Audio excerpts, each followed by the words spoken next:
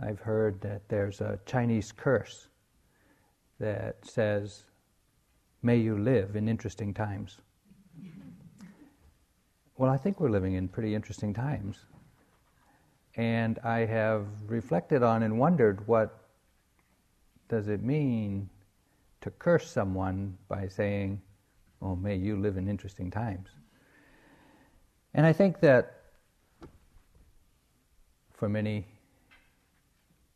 people living in times of tumultuous change and great political and economic and personal and spiritual transitions or transformations, is very challenging.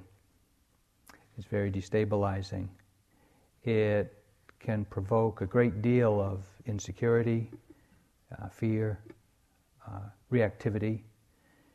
And in some ways, it is clearly apparent that there are powerful forces afoot in the world that exert a tremendous conditioning influence on our lives. And try as we might, with as much aspiration, interest, energy, determination, sometimes those forces are overwhelming, and we are only left to accommodate them. So when the forces afoot in the world are so apparent and so powerful and so unpredictable, we see in some ways how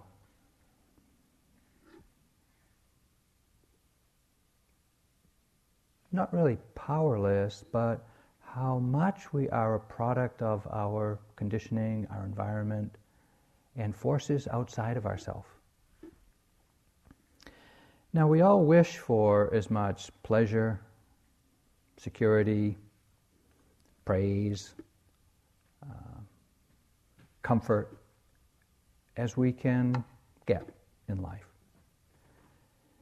And we try as we can to avoid discomfort and insecurity and vulnerability and being a kind of a pawn in anyone else's game. But even though we recognize that this is the way it is, and we can see that quite deeply, sometimes just sitting with our own mind and body, we can see how this is true. And even though we know it and we agree to it and we can confirm it in our own life experiences, it doesn't, just that knowledge doesn't inoculate us from struggling and suffering because of conditions outside of our control. We know it, and we still get caught, and we still resist the way things are.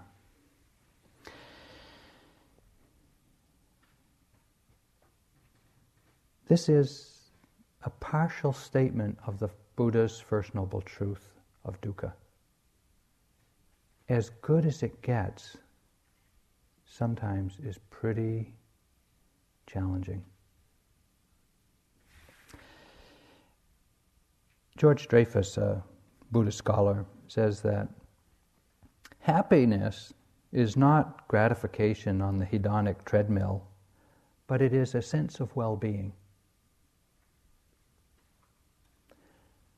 The challenge for us who wish to awaken, to be free of suffering, to live with an open, peaceful heart, the challenge for us is to establish a life of well-being in the midst of this interesting time.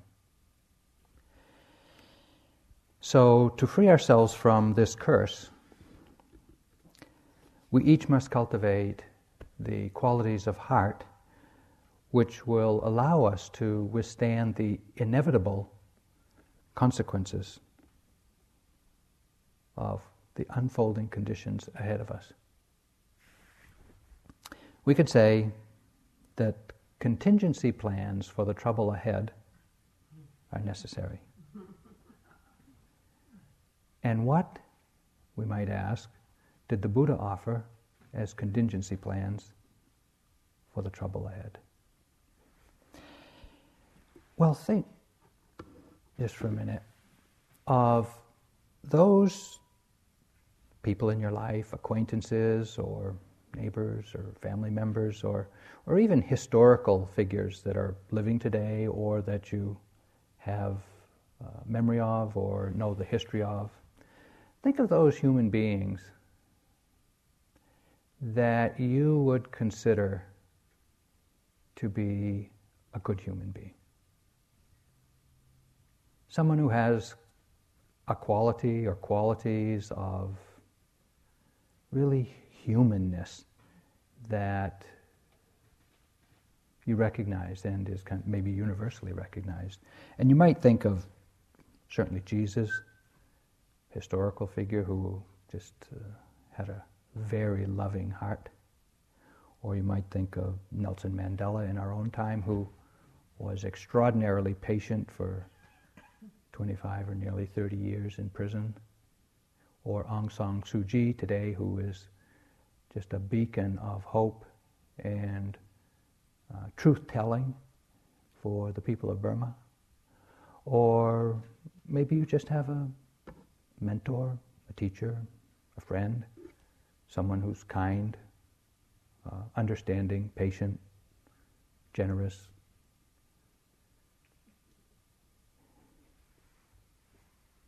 These qualities of any of these human beings are universal. We recognize them across cultures, across time, within ourselves, within others, and we can appreciate them.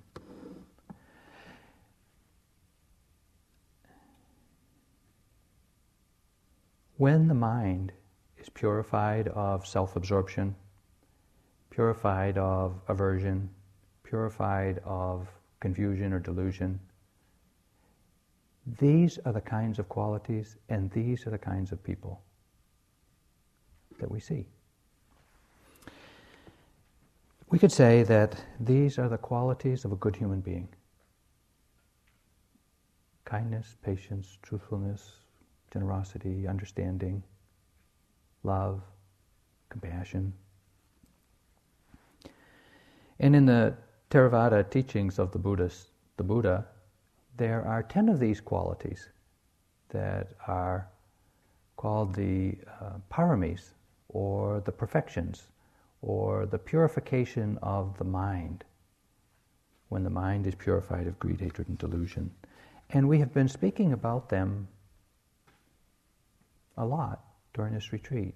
Joseph spoke last night about loving kindness, one of these universal qualities of a good human being. Kamala spoke earlier about the practice of generosity and living ethically, two other qualities of a good human being in any culture. All of our efforts to develop understanding, effort in understanding being other qualities that are recognized around the world throughout history as useful, necessary, the qualities of good people. These qualities are not so far from us. And we know from our own experience that when our own life is troubled, challenged, unstable, that it is not so much stuff out there, although that helps, and others out there, although we're very grateful and appreciative. In large part, it's the qualities within our own heart that allow us to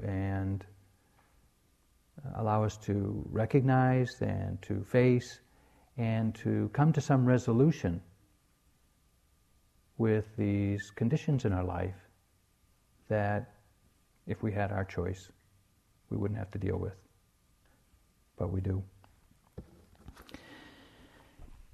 It is said that the Bodhisattva perfected these qualities in order to become a Buddha that had the power to teach others and to have those teachings available, well, to us 2,500 years later.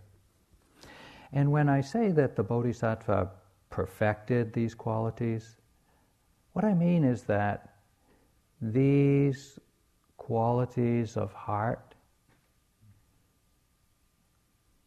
were the default setting of the Bodhisattva's mind, or the Buddha's mind, meaning kindness, generosity, truthfulness, patience, was the first response of the mind to ordinary and challenging situations.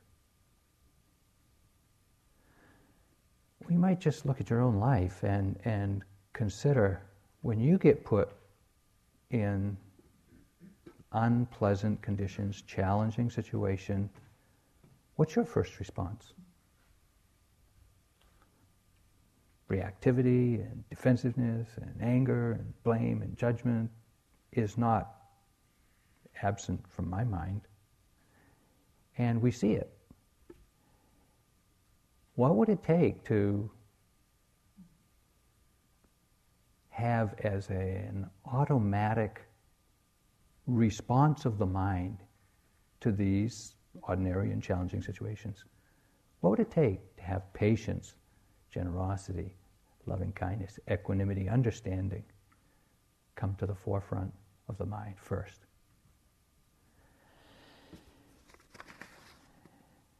We recognize that these qualities of mind, the paramis, reside as a potential within our own mind.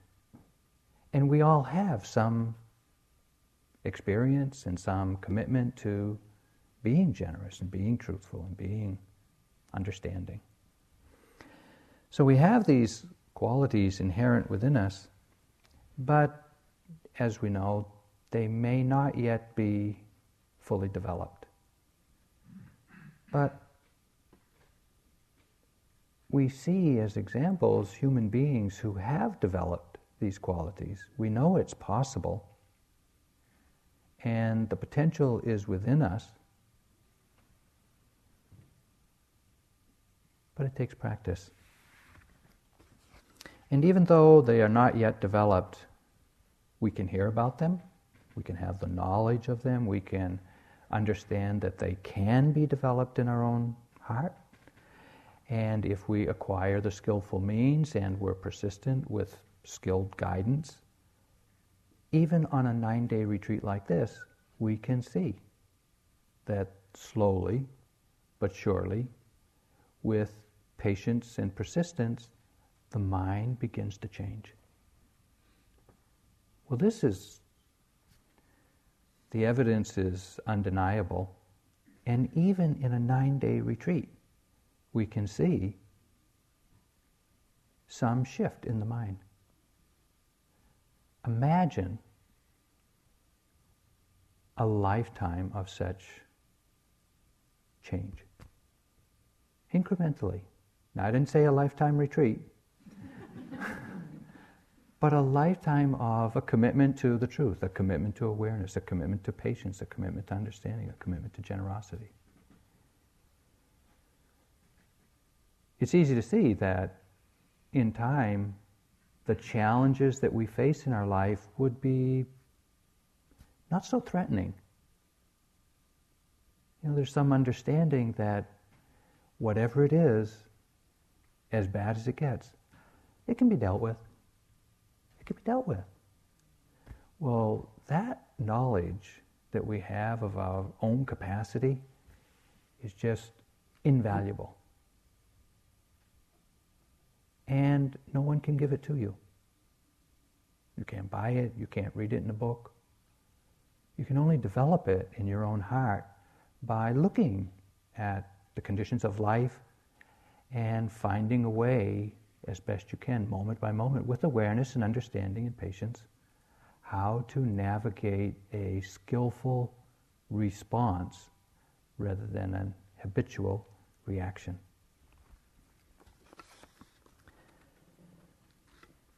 we identify these qualities of mind, the paramis, generosity, etc. Let me see which ones I've missed. Have I mentioned renunciation yet? No. Renunciation, which means living simply with just enough. Patience, truthfulness, resoluteness, loving kindness. Let me ask you, are these qualities Buddhist? Are they Christian? Are they Jewish? Are they Muslim? Are they Hindu? Are they... Well, it's clear that they're just human qualities, isn't it? Are they remote, distant, exotic, or esoteric? No. They're rather common, actually. What makes them so special in our lives is not because they're Buddhist or exotic, but that they're just ordinary and they're widely recognized for the value that they have. So, while we recognize these qualities as the qualities of a good human being, we may not yet have made the development of them a personal choice. It's good for Nelson Mandela to be patient. It's good for Aung San Suu Kyi to have a commitment to the truth. It's good for Jesus to be so loving of very difficult people. But can we make that decision? Can we see the value of making such a decision in our own life? It's not easy, is it? To think that we would try to live as loving, as understanding, as patient, as tolerant, as we know is possible. So it takes some reflection. We need to think about just what this means to us, to our life, how our life might change, and what it would mean to the comfort of our cultural and family and personal conditioning. It's not always apparent that responding with these qualities of mind or these qualities of heart is going to lead to happiness. It's difficult to tell the truth all the time. I know if I asked you, have you made a commitment to the truth, to always speak the truth, it's not easy to say yes. But if I asked you, are you a liar? It's also not easy to say yes. And for many of us, much of the time, we fall in between a commitment to one or the other, and when it's convenient, maybe we tell the truth. Well, when it's convenient, maybe we'll practice patience. When it's convenient, but the times may be more challenging than that.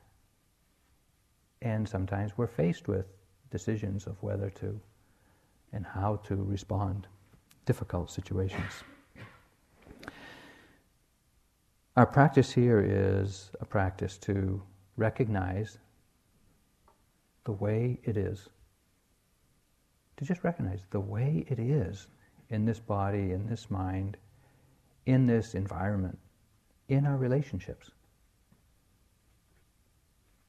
as a first step to responding with wisdom and compassion. And it's difficult to just acknowledge to ourselves, this is the way it is. This is what my body feels like. This is what is going on in the mind. This is the reaction, the conditioned reactions that we see in there. And yet this is the challenge for us in awakening and developing these qualities of heart. I think all of us would like to be able to walk our talk, to be able to say, yes, I can be aware, and I can accept, I can tolerate, and I can respond from a place of purity of the mind. Someone in a check-in today said a really interesting thing, and I'm going to paraphrase it because I can't quite remember. I got the gist of it. He said something like, I want this. I don't want the lifestyle of a retreat, but I want the Dharma. And I think that's what we all want. We don't really want to live a lifestyle like this, but we want the benefit of the qualities of heart and mind that are cultivated and that arise through this practice.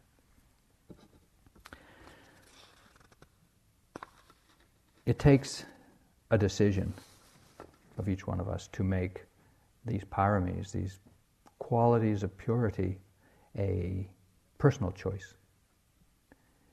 And if upon reflection and decision we see the value and benefit and wish to make that commitment, then we see that the paramis are really all practices. They're all mindfulness practices, they're all practices of letting go, they're all practices of happiness. It's what the Buddha taught in his teachings on the Four Noble Truths. Now, the first noble truth, as you know, is the truth of dukkha. Dukkha being pain, also being the insecurity that we feel because things change. And dukkha has a third meaning, that the incessant stimulation of the five senses and the mind is just incessant and sometimes oppressive. This is dukkha. The insecurity that we feel is dukkha, and obvious physical and mental pain is dukkha. But the Buddha was wise and recognized that this dukkha was caused by craving, holding on, attachment. Third noble truth is that the end of craving, and therefore the end of dukkha, is possible by fulfilling or developing the fourth noble truth, which is the path to the end of craving, the end of suffering.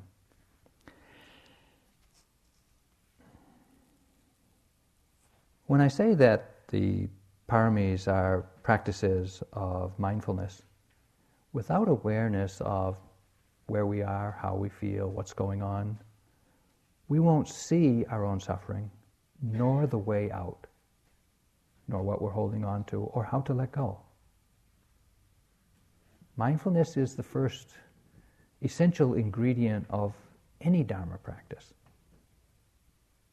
It's paying attention, being aware, remembering. When I say that the paramis are practices of happiness, I mean that when we practice sila, right speech, we purify our speech and behavior, allowing us to live in harmony, greater harmony with one another. This is happiness. This is a kind of happiness, living in harmony. When we purify our mind through the development of awareness, the continuity of awareness, we develop the purity of mind. This allows us the joy, the bliss, and the happiness of a tranquil and secluded mind. When we develop the stages of insight and we purify our understanding, this allows us to access peace and the happiness of peace. All of these are parami practices.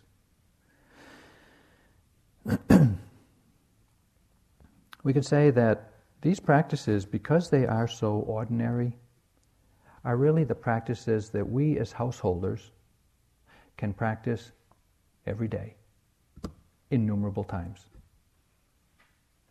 Is there ever a day goes by where you don't have the opportunity to practice patience?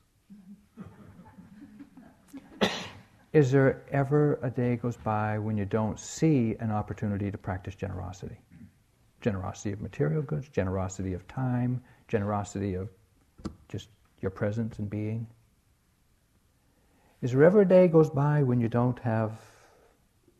aren't called upon to exercise forbearance, just to bear with difficult, unpleasant, challenging situations, to bring whatever understanding you can to it. We don't need to be sitting on a cushion all day. We don't need to be in retreat all day in order to see the value of these qualities of mind. But we do have to remember that these qualities of mind do offer us an alternative response, and to remember them and then to practice them. In Burma, where there's a very active Buddhist culture and with a lot of people practicing meditation, the understanding they have is that householders practice the paramis in order to purify the mind, purify our speech behavior, purify our understanding, to prepare the ground for liberating insight through meditation. So for 9 or 10 months a year, living their lives in their family and work and with their social commitments, these are their practices. And then, as best they can, each year, try to take a month or two of intensive retreat to see the depth of their freedom, to see the depth of their liberation. Because the quality of the paramis, or the development of the paramis, is the foundation upon which liberation takes place.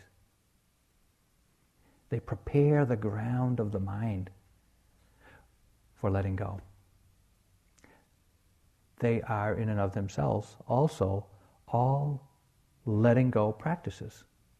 If craving and clinging, the second noble truth, is the cause of dukkha, then letting go is the antidote. Letting go is the letting go of the cause of dukkha, the cause of suffering, the cause of insecurity, vulnerability, oppression.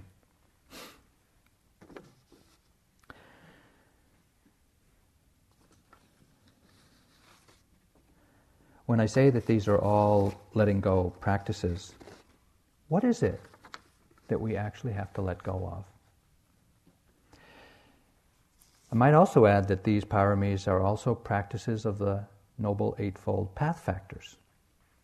Generosity, for example, is a practice of right action. It is the letting go of greed and attachment. Well, it's letting go of things, letting go of beliefs, letting go of obsessions, letting go of this little self.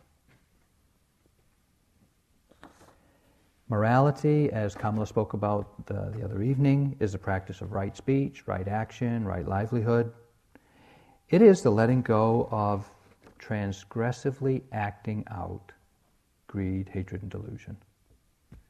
Letting go of any self-centered, self-aggrandizing harm to oneself or others. Renunciation.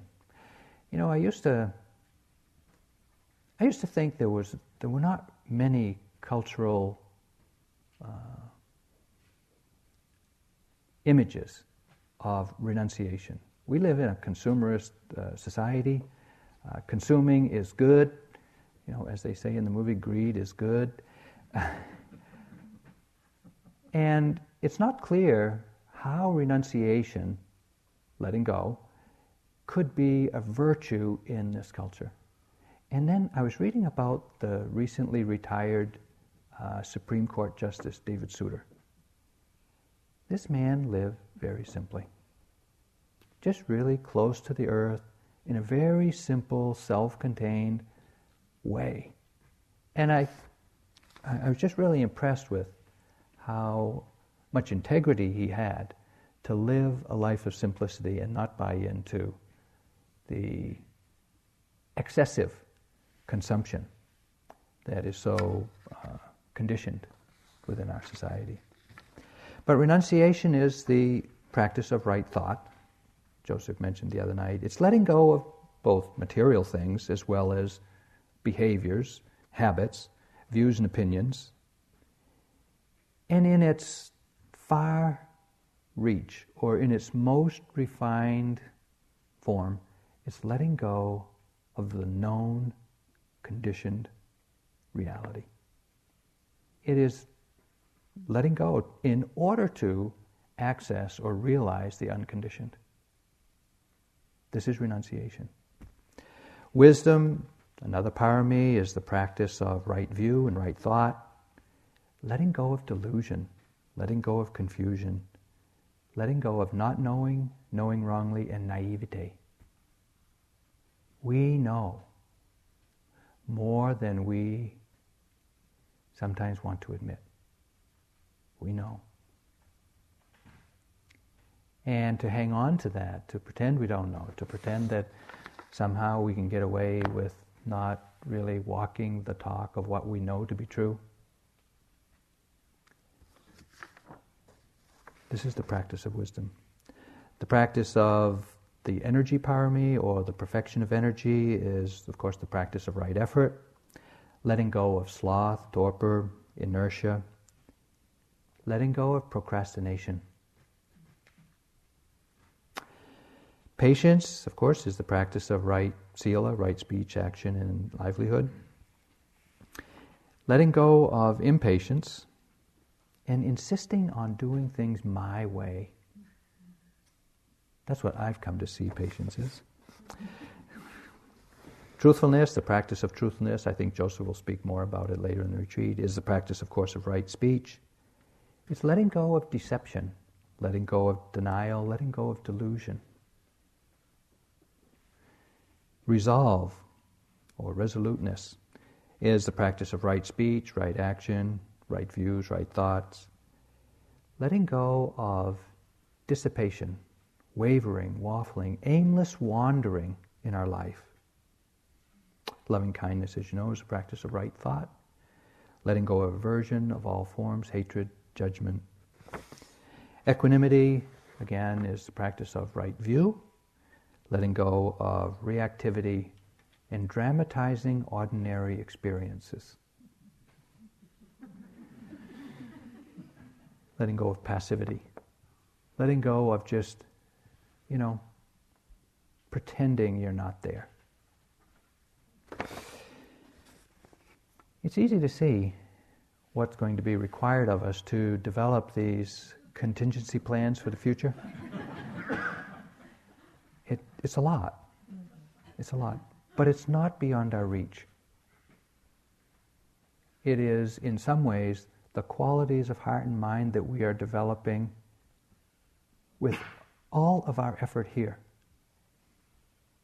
Just gradually and gently developing a commitment to the truth, a commitment to non-delusion, a commitment to right or balanced effort, a commitment to non-reactivity and non-passivity. Gradually, very gradually, but undeniably, these qualities of mind grow from just paying attention. And the understanding of how to grow them grows through our insight. Most of these paramis are pretty common, spoken about a lot, well known. But I want to speak about one of them tonight that is a little less, gets less airtime than all the rest. And that is the adhitthana parami. It is the parami of resolve. It's said that hundreds of thousands of lifetimes and eons ago, there was an ascetic practicing in then the area of India, who had purified his mind to such a degree that if he heard a single word of teaching from a Buddha, he would become fully enlightened. One day, went to town on his alms round, saw that there was a lot of commotion in town, inquired as to what was going on, and was told that the Buddha of the day, Dipankara Buddha, would be coming to town to offer teachings. So, out of curiosity and just wondering what this is all about, he stood by the side of the road, prepared a section of the road for the Dipankara Buddha to to enter town. And when he saw Dipankara Buddha coming near him, he was struck by the radiance and just the magnificence of the demeanor of this being. And he was so moved by his perception of the Buddha that he made a vow, or he articulated to himself his aspiration to someday become a Buddha like Dipankara. Well, Dipankara Buddha, having the qualities of mind that he did, recognized that this ascetic on the side of the road had just made a vow to become a Buddha, thought he'd do a quick scan, checked out his karmic records, and said, and confirmed to the ascetic Sumedha, indeed, at some future lifetime, you will become a Buddha. At that point, the ascetic Sumedha became a bodhisattva, someone who's destined to become a Buddha, having it recognized and acknowledged by a living Buddha. Now, imagine this ascetic, if he just asked for one simple teaching from Dipankara Buddha, could have been fully enlightened, freed, end of job.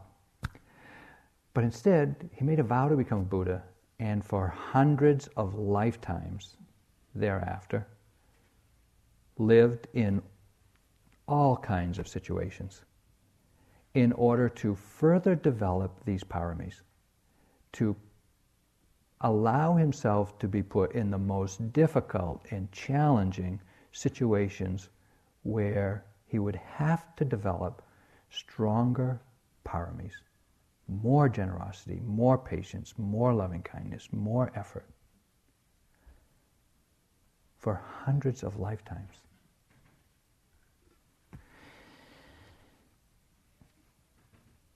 What sustained him through all those lifetimes to seek that nobility of becoming a Buddha?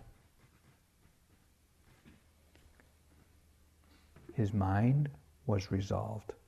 This is the path ahead.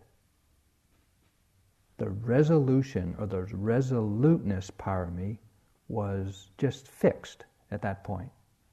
And in that mind, in his mind, that was the direction hereafter.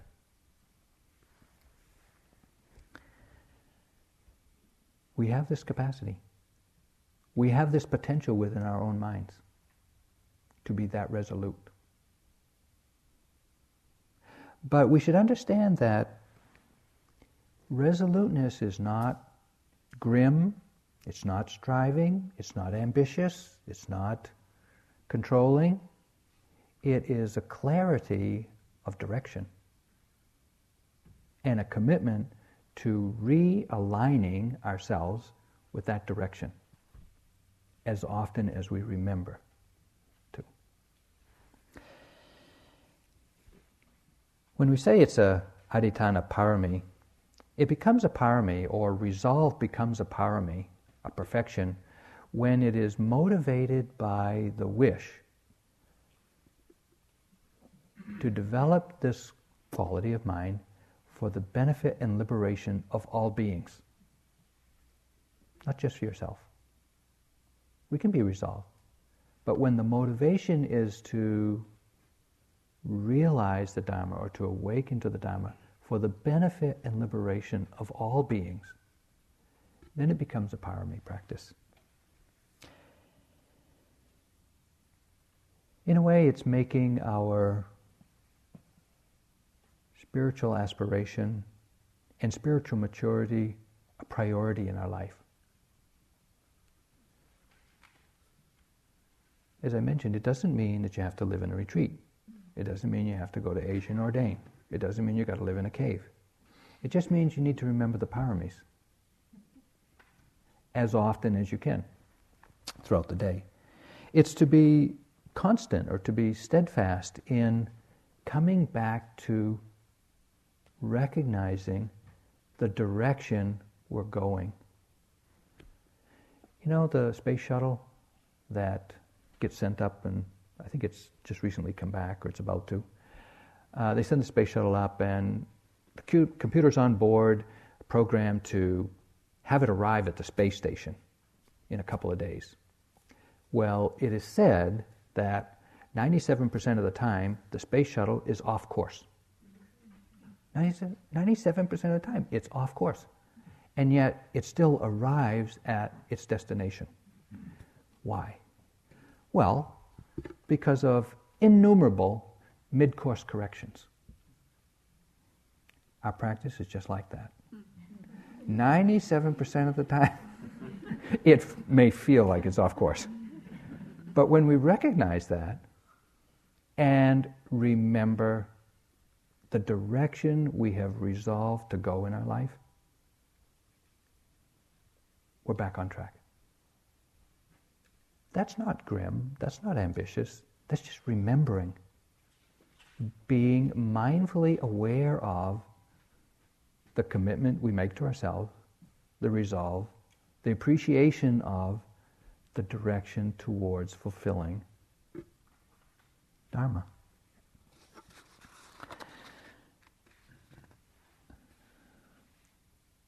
The Buddha said there are these 4 resolves: the resolve for wisdom, the resolve for truth, the resolve for generosity, and the resolve for peace.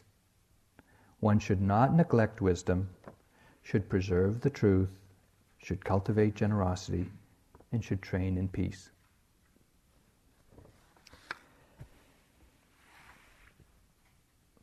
When we set our mind on a course with a determination or a resoluteness to follow it and to reconnect with that direction, it guides us in life. It aligns us with our aspiration. It constantly develops spiritual maturity. I have in my notes here that it ensures success if you're patient and if your time frame is long enough.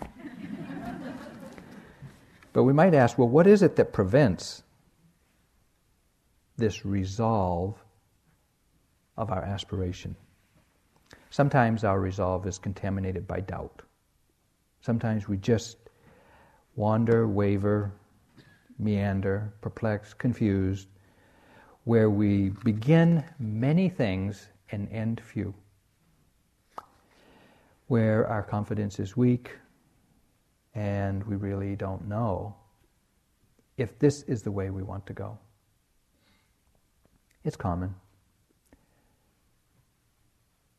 But you all have done a retreat. You all know the value of awareness. You all have seen for yourself already the value of the Dharma in your life. There may be some doubts left, but we need to acknowledge what we do know. Years ago, when I first started Dharma practice, I did a 2-week retreat back in 75. And for the next couple of years, I didn't do anything, didn't practice, didn't know anybody who meditated, didn't do anything. But when the meditation center in Massachusetts was bought, I recognized the opportunity and decided I wanted to go to be on staff. So I went to the center and got on staff. And one of the first days I was there, I was working up in the attic with another now Dharma teacher, Rodney Smith from Seattle. And we were, by this time I'd done 2-week retreats. And we were having a discussion about Nibbana. And I said to him, as he reminded me a few years ago now, that I said, I have no doubt that in this lifetime I'll realize the Dharma. Of course, I had no idea what I was saying. I wasn't knowledgeable enough to have fear and doubt about it. I was clear about the direction I was going, even without knowing what was involved. And for all of us, this is possible. Not know what is involved, but be resolute in our commitment and our determination to face whatever's involved and deal with it. Sometimes our practice of aspiring to our vision of perfection or the vision of ourself as realizing the Dharma. Sometimes it's just contaminated by laziness. We don't know what's involved and we don't really want to know. Because laziness is just a lack of energy. I say just a lack of energy. But it's a weakness of the fire in the mind to burn up obstacles. Now, I asked Joseph for permission at dinner to tell a story. As you know, Deepama was an extraordinary yogi. Even in her first day of retreat, extraordinary. First week of retreat, enlightened. She had this just tremendous concentration. And at one point, near the end of her life, she said to Joseph, "Joseph, you ought to sit for 3 days." And Joseph realized that she didn't say do a 3-day retreat. She meant sit down and get up 3 days later. Because she could, and she did. Well, as Joseph reminded me tonight, he just burst out laughing. Whereupon she said, "Don't be lazy." Okay. Now, I'm not suggesting anybody do that. But it's possible with development of mind and development of resolve and development of the purity of mind. Such things are possible. But it's for each one of us to incrementally grow into that capacity. Not to overreach, but to understand that it is possible. And it may happen.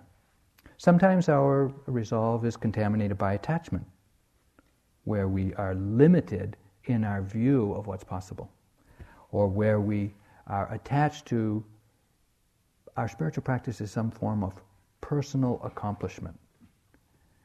If you see your spiritual practice as a personal accomplishment, it really will not be satisfying. Sometimes we're just in a hurry, attached to impatience and just demanding that our Dharma practice perform for us.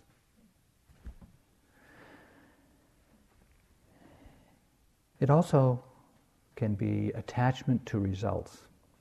Sometimes we come on retreat and in spite of our best efforts at just being with the way things are, we have a hidden agenda. We want some confirming experience that we're doing it right, that we're improving, that we're getting better, that we understand something. And that attachment gets in the way of the commitment to do what's necessary moment by moment to fulfill the Dharma path. True resolve has no attachment to result.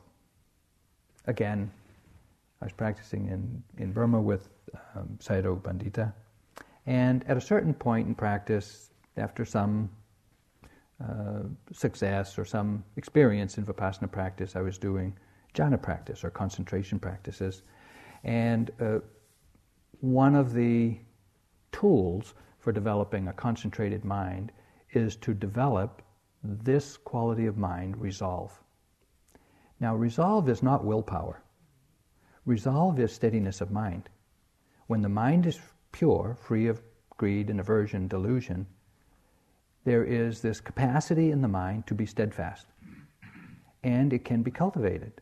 Just like muscles in the body that you may not know about and may not be very well developed, but through training you can develop them and then they become available to you in the rest of your life. Well, so too is resolve a mental muscle that can be developed.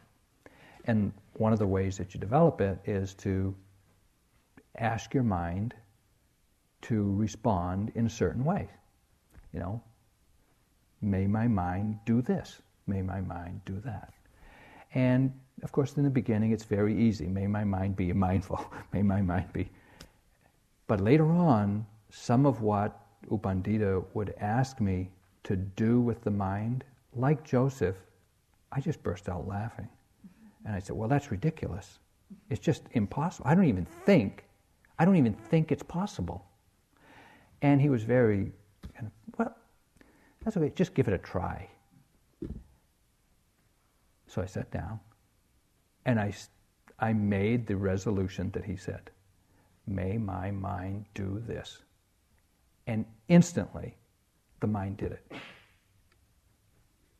Well, I was blown away. I could not believe it was possible.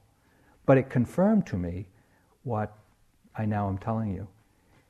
There is this capacity in the mind to be resolute that is phenomenal. It's a muscle to be developed, a mental muscle that can be developed through practice. And as you develop your practice, it is a great support for the path ahead.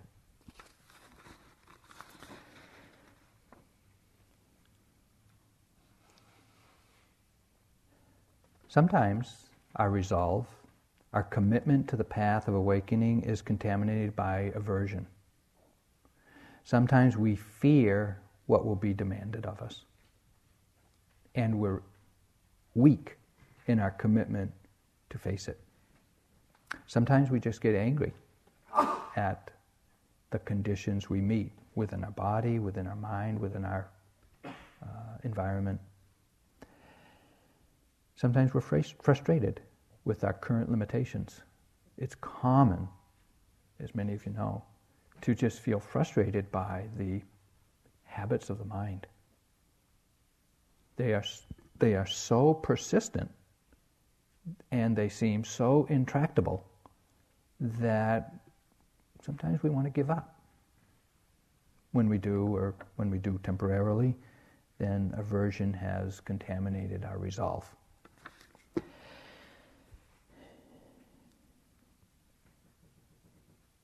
Nevertheless, if we remember the direction that we've chosen, if we can remember the benefit of prior practice, we can get back on the path. We can get back on our compass, following our spiritual compass, in order to further develop the spiritual path.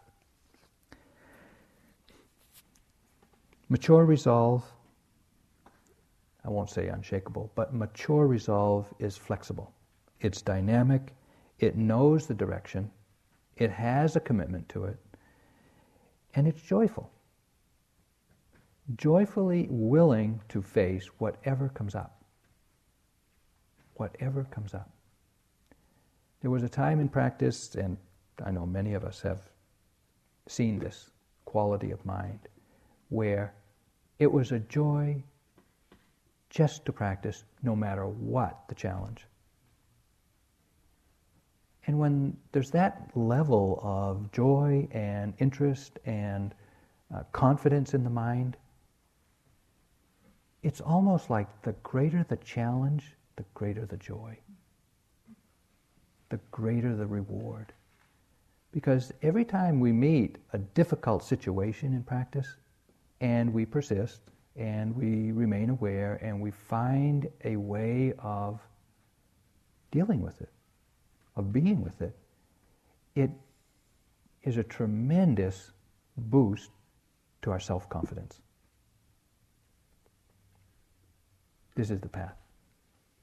To take on, in some ways, greater challenges, to succeed, and to support or to bolster the confidence to continue. It's not macho, it's not ambitious, it's very gentle, incrementally accepting what the path reveals to you. In closing, I'd like to just share a story about one Chinese monk whose teaching was on the long enduring mind, developing the long enduring mind. It's said that this Chinese monk, the last century, undertook different meditative practices for a decade at a time. A decade of metta, a decade of equanimity, a decade of insight, a decade of devotion, a decade of one thing after another, until he was 80, at which time he started teaching. And it's said that he taught for 80 to 120, 40 years, till he was 120, teaching the development of the long-enduring mind.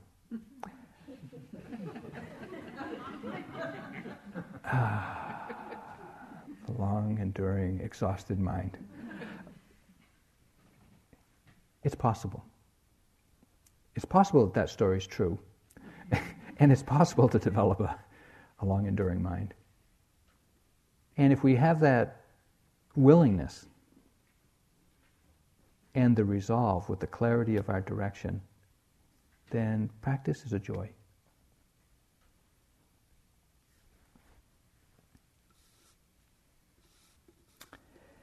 These are the 4 resolves, the Buddha said.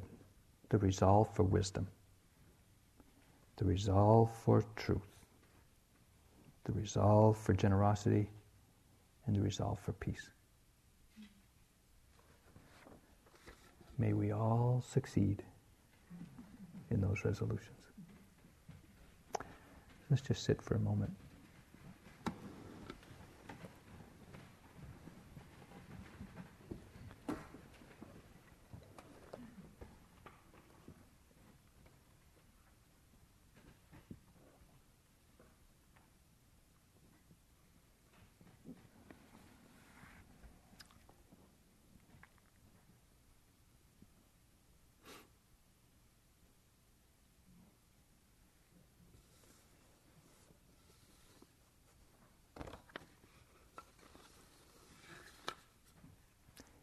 If by renouncing a lesser happiness, one attains to a happiness that is greater, the wise pursue that happiness which is greater.